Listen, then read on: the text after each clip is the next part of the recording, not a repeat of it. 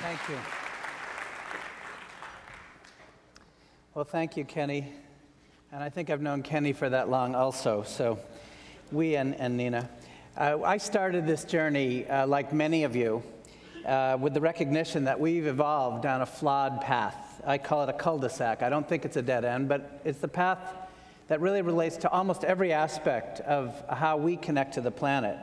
This path has been based on really some outright myths, and I think this audience knows them better than most. But they go to the heart of how we govern ourselves. The myth that waste is an acceptable byproduct of our economic systems. Waste doesn't even occur in nature. The myth of a place called Away, where we send our waste. If you know where that is, I'd love to know. The myth that our Earth is infinitely resilient to handle whatever abuse we heap out, and of course we heap out plenty. The myth that the Earth is actually a subsidiary of our economics. None of us actually think that way, but that's actually the way we behave. And the myth of externalities, and if you slept through Economics 101 like I did, let me just remind you, externalities are those direct consequences of our economic behavior that are things like a national obesity crisis, or a national diabetes epidemic, or cancer epidemics, or climate change. They directly result from our economic activity, but because they're not on our P&Ls or our balance sheets, they therefore don't exist. No one's accountable. Nobody's responsible. And all of this reminds me, when I think about these myths, of my very favorite quote from Winston Churchill, who said that success is the ability to move from failure to failure with no loss of enthusiasm.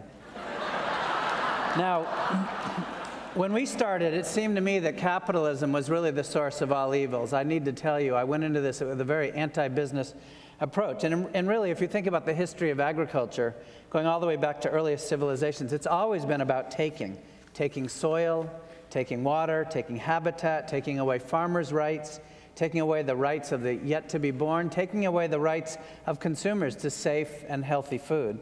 And it was my partners and my recognition that we've evolved following these myths down this cul-de-sac that led us to found Stonyfield with a very simple and basic question. Is it possible for business to be part of the solution and not part of the problem? And 27 years later, like a lot of other wonderful people in our community here, I can tell you the answer is unequivocally yes. We can really, truly create win-win-win-win-win commerce. I call it win to the seventh. We've proven that every stakeholder, all 7 of our key stakeholders, our farmer partners, their animals, the planet, consumers, our employees, our family and their families, our shareholders, and our retail partners can all win. And let me just give you a couple of quick examples. At Stonyfield, we now support, as Kenny just mentioned, we now support 1,750 organic family farmers at Organic Valley. This is a deep, long-standing relationship for us. This last year, we actually bought our 1 billionth pound of milk from Organic Valley. Our milk purchases, yeah, that was a big number. We're good with that. Our milk purchases alone this year will support over 180,000 acres of organic farmland. What that means, just milk alone, over 9 million pounds of synthetic nitrogen fertilizer will not be needed. Over 425,000 drug treatments to animals are not going to be needed. We'll avoid over 185,000 pounds of insecticides and herbicides not needed. And we focus, thanks, and we focus, it's a start, and that's kind of the point of my talk, and I'll come to that. We're focused on the farmer's profitability. More than anything, we want to show that unlike the traditional model of abusing farmers, who are, let's face it, in our society, family farmers are basically an endangered species. And so unlike following the typical pattern, we're completely focused on our farmers' productivity and profitability, not just the dairy farmers, but with the dairy farmers, for example, we fund transitions. When farmers need to convert, as you know, it's an expensive cutover. So we fund them through that transition. We provide technical assistance on the farm for manure management, for veterinary assistance. We fund local feed mills so that they can get their feed and grain milled locally and milled efficiently. Organic Valley farmers through us receive 60 to 100% more money per hundredweight than do conventional farmers. And they earn, at the bottom line, nearly twice as much as conventional farmers. By the way, organic, you may well know this, but organic animals live longer. They live nearly twice as long. So it's a benefit all the way around. We also buy about 30 million pounds of non-dairy ingredients. Obviously, in the yogurt business, there's sugar and there's fruits and cocoa and so forth. And we've created grower scorecards and toolkits to try to educate and motivate our ingredient growers to try to help them understand about sustainability issues and practices. We've developed a greenhouse gas emissions toolkit and a fair labor practice toolkit, so they can actually, in order to qualify as a Stonyfield supplier, you actually have to go through this toolkit, go through this survey, and we validate that your workers on the farms are actually being paid fairly. With our organic bananas, as an example, our banana source is a cooperative of small family farms in Talamanca in coastal Costa Rica. By paying them a premium price for their produce, we keep over 100 families not only out of poverty, but actually earning fair wages, giving value to an agro-eco farming system that is the exact opposite of the banana republics that most of us know that we've created in these countries. Thank you. Our sugar is a great example of an absolutely magnificent agro-eco economic system. We grow sugar on 35,000 acres in Brazil, and through green harvesting, the tradition of growing sugar is that you burn the fields before you go in and harvest. Sugar obviously requires a lot of photosynthesis, so you get a lot of leafy matter relative to that amount of economic material, which is the cane. And in our infinite wisdom, we go in and we burn these fields, we burn the grass, sending it up into the atmosphere in the form of carbon, which is one fatal error. Also, at the same time, sending any nutrition that's built up in the topsoil up into the atmosphere. Also, wiping out biodiversity so that we have to start from scratch literally every season. Our partners completely green harvest. The soil underlying our sugar operation is never for 1 second exposed to the erosive effects of wind or water. Literally, the matter is shredded and sprayed out, and so there's 3-4 feet of duff sitting right there. There's 189 species of mammals and birds and wildlife that have returned to these fields since we switched over to organic 15 years ago. It's been a 90% reduction in pest damage. We've had the topsoil carbon content underlying these fields is now almost equal to the forests that were there when the colonists first came in and carved them. There are 0 organophosphates in the groundwater running through these fields. It's an absolutely extraordinary ecosystem, and they've had 10% yield increases over when they were conventional since they converted to organic. So when you hear the myth, and we hear it often, organic can never feed the 9.2 billion co-inhabitants we're going to have in 2050. Forget it. I can tell you from the 100 commodities we buy, from the milk to the sugar to the cocoa, we've shown either increased yields or the same yields ever since they've switched. But when you look at a total life cycle, a cradle-to-cradle point of view from total resources in, resources out, organic totally kills. It absolutely blows it away. We've gotten a 50% reduction in the cost premium of organic over conventional just because of improving the profitability of these farmers. We've been able to basically profit share with our consumers and, of course, with the planet. In our operations, we have something. My actual background is in climate change. Back in the 70s, I was studying the causes of advancing causes of tree lines around the world. And so we've developed a carbon footprint that governs everything we do at Stonyfield. It's a methodology where we literally look at every single function.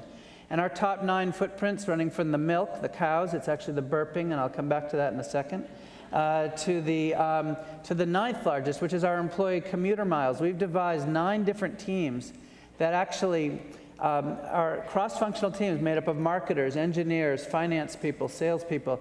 And these 9 teams are completely focused on reducing those 9 footprints. They're bonused and incentivized. So for example, I mentioned the cow burps. We've actually developed, and it's actually a fairly serious problem.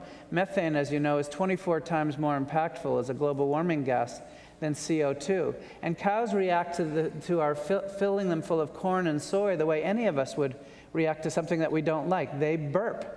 They're not carnivores, they're herbivores, and yet we've somehow sort of missed that boat in the interest of productivity. Their lives are shorter because of eating this stuff, et cetera, et cetera. You know the whole story. But the point is, what we've done this year is 3 years ago, is we actually began substituting out corn and soy in place of high omega-3 grasses, basically giving the cows what they're supposed to eat. And the net result has been up to 25 or 30% methane reductions. 30% increases in omega-3s. What the vets are telling us is possibly another 10% or 20% increase in the animals' lives. When we had to build a wastewater treatment plant at Stonyfield because we had exceeded the capacity of our local system, we ran head-on into another myth that you all know very well, which is the myth that the way we treat our biological waste is we believe in this myth that the solution to pollution is dilution. And of course, what that means is we take our biological waste, we oxygenate it, we agitate it, we mix it into water and we send it to that place called Away, which is the rivers, which leads to the hypoxias, which is killing off every major estuary in the world. And in my case, I found that if I built a traditional, conventional wastewater treatment plant, that failed system, I was going to generate 1 truckload of sludge every single week. Now, obviously, I didn't want to do that. I went to the local authorities and I said, well, what do I do with the sludge? I'm in New Hampshire. They said, oh, it's very easy. You send it to Vermont. That was, that was their definition of Away. And so I'm picturing Ben and Jerry's in Vermont saying, well, let's send it to New Hampshire, and maybe we could do these midnight runs and exchange our sludge, Anyways, we didn't want to do that. So we built an anaerobic facility. A facility that generates no sludge. Well, in fact, supposedly there's a truckload of sludge every 3 years. We've been running it for 4 years. We have yet to produce any. This is an anaerobic system. It produces a gas that actually helps to run our facility. Labor, energy, water, inputs have all dropped by 50, 60, 70%. This system costs $600,000 more than a conventional system to build, and I had it paid off in the first 9 months. So my wastewater treatment plant is making money. It's a source of profit. We have developed endless of these under these MAP teams, endless of these savings. But the net result, and here's my punchline, is that in 3 years, our carbon reduction savings, and by the way, I'm talking in the range of 45 to 50% reductions in our overall footprint, even while growing. We're now actually at $360 million in sales. But those savings have generated $7.8 million in actual dollar savings. That's created 46 jobs through the recession. Not only did we not lay off anybody, unlike every other manufacturer, conventional manufacturer I know, but we actually added jobs, and it was funded by our sustainability efforts. So I'm here to tell you, thank you. I'm here to tell you that the myth that everyone cannot win is over. We have the tools, we have the examples, and if you just pause for one moment and indulge me and understand the traditional myth of consumer products is very, very simple. It's make the product as cheap as you possibly can, and think of Coke or Pepsi. There's nothing cheaper than sugar, water, and corn syrup solids. You make it really cheap so you extract a huge margin, which you use to buy lots of media, to blast us with reach and frequency, lots and lots of messages. And the net result of that is that supposedly we become aware of the product, and then we try it, and then we have a repeat trial, and then we repeat purchase. The end goal, all the way over here, the holy grail is loyalty. But what we've proven at Stonyfield, and frankly the entire $26 billion organic industry, is that you don't have to make food cheap to get loyalty. If you do it right, if you build it, they will come. We've had a compounded annual growth rate of over 20% now for 20 years. It's an extraordinary story. I'll tell you how I know about this from one little anecdote. I was in Florida 2 years ago. I was standing at Publix supermarkets. I was holding a competitor's cup, and I was reading an ingredient, and I'm still not sure what it was. And a little old lady came up and tugged me in the elbow and said, "Young man, someone your age really should be eating the Stonyfield instead." And it was great. It was like a religious experience, So I said, well, why? She obviously didn't know who I was. She said, do you know that they give 10% of their profits to environmental causes? Do you know that they were the first manufacturer in America to pay farmers not to use synthetic growth hormones, that they made their plant zero emissions with offsets? I said, whoa, how do you know all of this stuff? And she said, well, quite honestly, my husband died of colon cancer 6 months ago.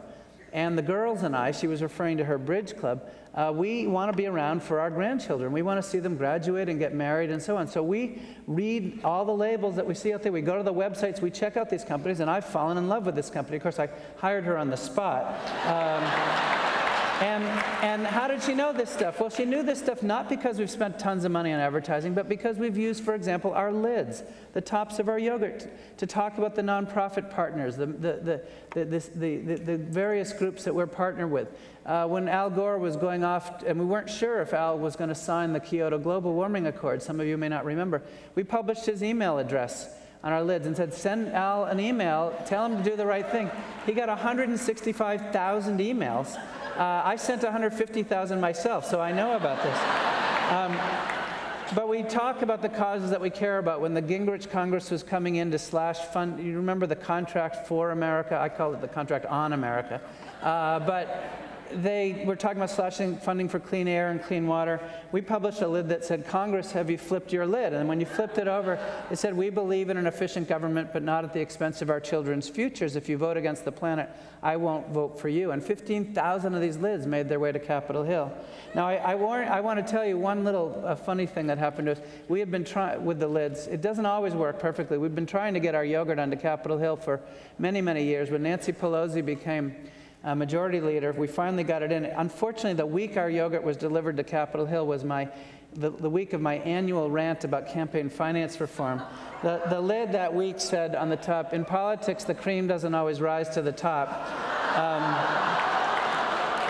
So I have this wonderful sheet for when they rejected my yogurt and sent it back to me. The sheet says, the yogurt was too political for Capitol Hill. I love that line. That's just the best. So anyhow, I want to come to the point here because I want to talk about more than Stonyfield and bring this around to us. Suffice it to say that our employees have won. They've had fantastic jobs, full health benefits, sabbaticals after 5 years, 2 months of paid leave to go off and refresh and come back. Our shareholders have obviously benefited enormously. Our consumers we trust are benefiting and so forth. So we've proven a win-win-win-win-win model, but it hasn't been overnight. It's what I call a 27-year overnight success. And this is where I really want to turn to share with you that, beyond our own success and the success of our industry, the really incredible news is we're at $25 to $26 billion. I promise you, the idea of using the words organic and industry, when I started, it was, you couldn't. It was us and our 7 cows and our teepee and our wet goat, the whole deal. But today, we are an industry. This movement has become an economic powerhouse. That's the good news. The bad news is that we're 4% of total U.S. food. And the worst news is that the rest of the world copies us and our habits. So today is unlike any other point in the last 30 years. And I would simply say to you that we have the answers to all that ails. As America needs jobs, as Kenny said, we've got them. As farmers need hope for sustainable incomes and earnings, we've got hope. As our nation's health condition threatens to drive us to bankruptcy, 1 in 3 children born after 2000 is going to be a type 2 diabetic. We didn't even have the words type 2 diabetic when I started in business. It was called maturity onset diabetes, but now it's happening with kids. 63% of us in America are either obese or overweight. Obesity has overtaken smoking as the leading cause of the highest cost. $148 billion will go to fighting the problems of obesity and toxicity and cancer epidemics and so on. You know all of this. But as these problems threaten to bankrupt us, we need to expedite and ratchet ourselves now to the next level. We need to bring our influence up, and we need to do it now. And I don't care what we're talking about. We could talk about any of the major issues: toxins, hypoxias, water, oil of the 21st century, as we call it, climate, cancer trends, any of these. We don't have another 30 years. We don't have the 27 years that we've gone through. We don't have another couple of decades. It has to start happening now. And I don't have to lecture anybody here about these issues, but the key point that I want to get to is it really does mean that we've got to get to scale. We've got the science. We've got the data. We've got the proven economic models. We're just not getting the messaging out. And there's no wonder when you look at the special interests and where the dollars go. So I want to just speak in my final portion here about what we can do to drive this scale. And I want to be very, very clear. Scale does not necessarily mean, as I hope I've illustrated to you, that the farmer has to be screwed. Quite the opposite. With scale, with efficiencies in my operation, that's why I'm able to support my farmers at this high level, 63% more than what they would get conventionally. So I want to just quickly cover a couple of key things that I think we need to embrace. And to understand the issue of scale, let me drive home a couple of quick stats. 0.5% of U.S. agricultural land is organic right now. That's what we're talking about, okay? There is no money in the federal budget for organic transition, the most expensive step that farmers have to take. The research, as far as the research piece of the pie, 1.5% of the over $2.5 billion annual federal subsidies, investments in research goes to organics or sustainable, okay? $8.5 billion per year goes to subsidize conventional crops, the very same practices that are making us sick, warming the planet, creating hypoxias, etc. The federal government has not conducted a single survey of pesticide use since 2001, even though we now know we're putting out about 4 pounds of pesticide for every American man, woman, and child right now. And again, there's no mystery. I don't think I need to pretend, nor everybody here understands. The special interests rule our country. The 5 largest agricultural interests in Washington have spent $28 billion in lobbying since Barack Obama took office. $28 billion. Monsanto has spent 15 of that 28. So again, scale does not have to be at the expense of the farmer or the earth, but it does require that we, to get to scale, we urgently re-examine our behaviors, our beliefs, our priorities, to take our effectiveness to the next level. And so, let me offer 5 quick suggestions. 1, we need to be activists wherever we shop, whether it's at the farm, the CSA, the farmer's market. We need to be activists. We need to pull others in. We need to be like that Florida lady, frankly. We could all take a page out of her book. What is stopping us? Grab somebody who's not buying this stuff and just show them the way. Help them. Take them by the hand. It is as simple as that. The power of one is the most powerful force on the planet. This Stonyfield exists because millions and millions of people have exercised that power. Second, we need to be sure in our activism that we're being credible and evidence-based, not just emotional. Data is on our side, and data is immensely powerful, but only if it's unassailable. And to ensure that, we need to be able to challenge even some of our own myths. For example, local, obviously, local is immensely important in the big picture of what we're talking about here. And local is critical on many counts, but climate is not one of them. And I know this is a sacred, this conversation could take hours, but let me just underscore to you that the footprint of transporting food is de minimis. It's in the low single digits, no matter what the commodity, compared to how it's grown. Stonyfield did a study many years ago that's been publicized, where we found that we could have, if we had wanted to, we could have imported milk from New Zealand or Ireland to the U.S. with 40, 50, or 60% less carbon footprint than buying it locally. Now, why is that? You say that's insane. It's because it's 100% grass-fed, the way all dairy should be in these countries. And what happens is the cows don't produce as much methane. They don't burp as much.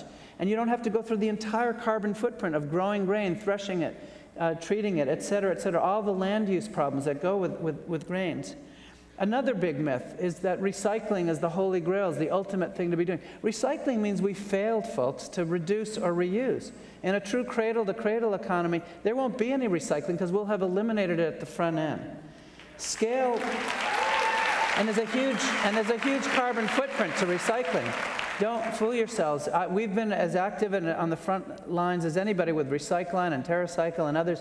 But when you take back the packaging, shred it, melt it, reform it, remold it, and then downcycle it, there's an enormous carbon footprint, probably negative.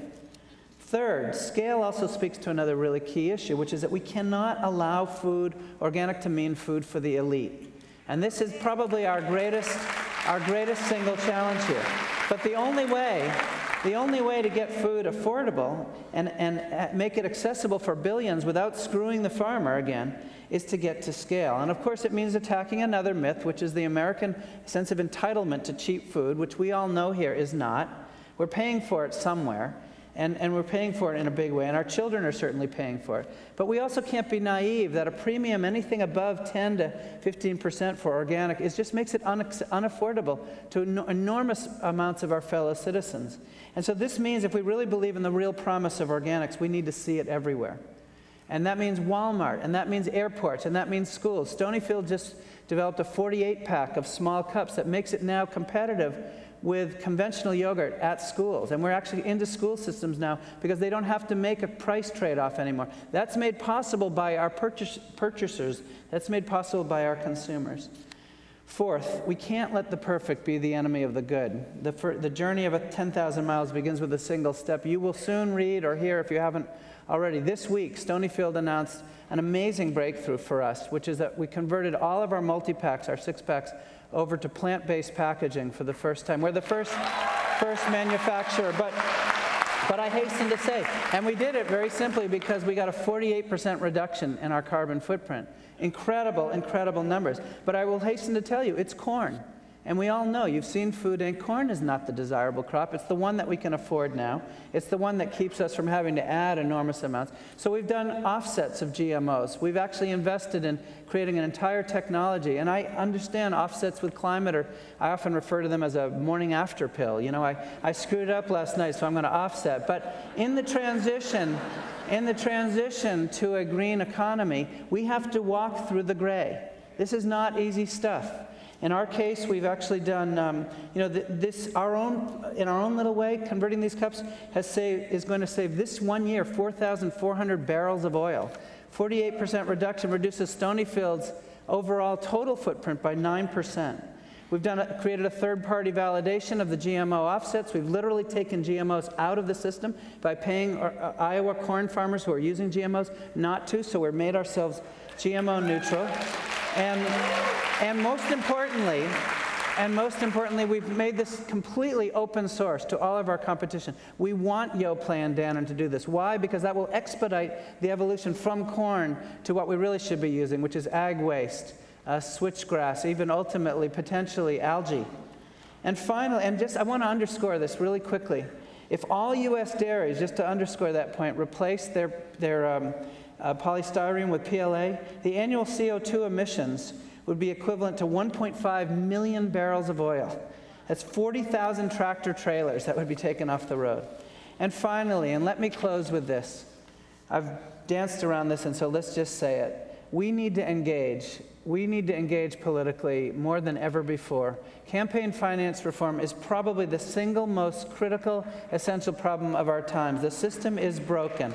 Unless you don't believe it, unless you don't understand it, go tomorrow at 4:30. There's a wonderful film out called Priceless. It's going to be shown here at the Moving Images Festival. They're just showing some snippets of it. Check it out. Understand our power. We have now, and it's not well understood yet, we haven't been able to promote this actively because we don't want to alienate the other side, but we've now got 178 co-sponsors to date and leadership support at the House for something called the Fair Elections Now Act. This reform will use targeted federal dollars to expand the purchasing power of us as individuals, ordinary citizens, so we can effectively compete with special interests. What it does is it promises a 4-to-1 match for donations of $200 or less. So it now allows us to ratchet up and leverage up our power as individuals. This is the most critical issue of our time. All 5 of these areas are absolutely essential. And I thank you for your attention to any of them. The bottom line here, and I'll close with this, and you've been terribly patient with me, but because there's a lot of information here. But the bottom line here is maybe best expressed by Gandhi, and maybe you know this quote. He said that anyone who thinks they're too small to make a difference has never been in bed with a mosquito. And you know, in New Hampshire, we know a lot about mosquitoes. I think it's our state bird. This is what we need to do. We need to buzz. We need to champion and celebrate all of our amazing progress to date. But what we really need to do now is get started in a big way to retaking this planet for us and for future generations and all species. Thank you so much for listening. Thank you. Thank you. Thank you.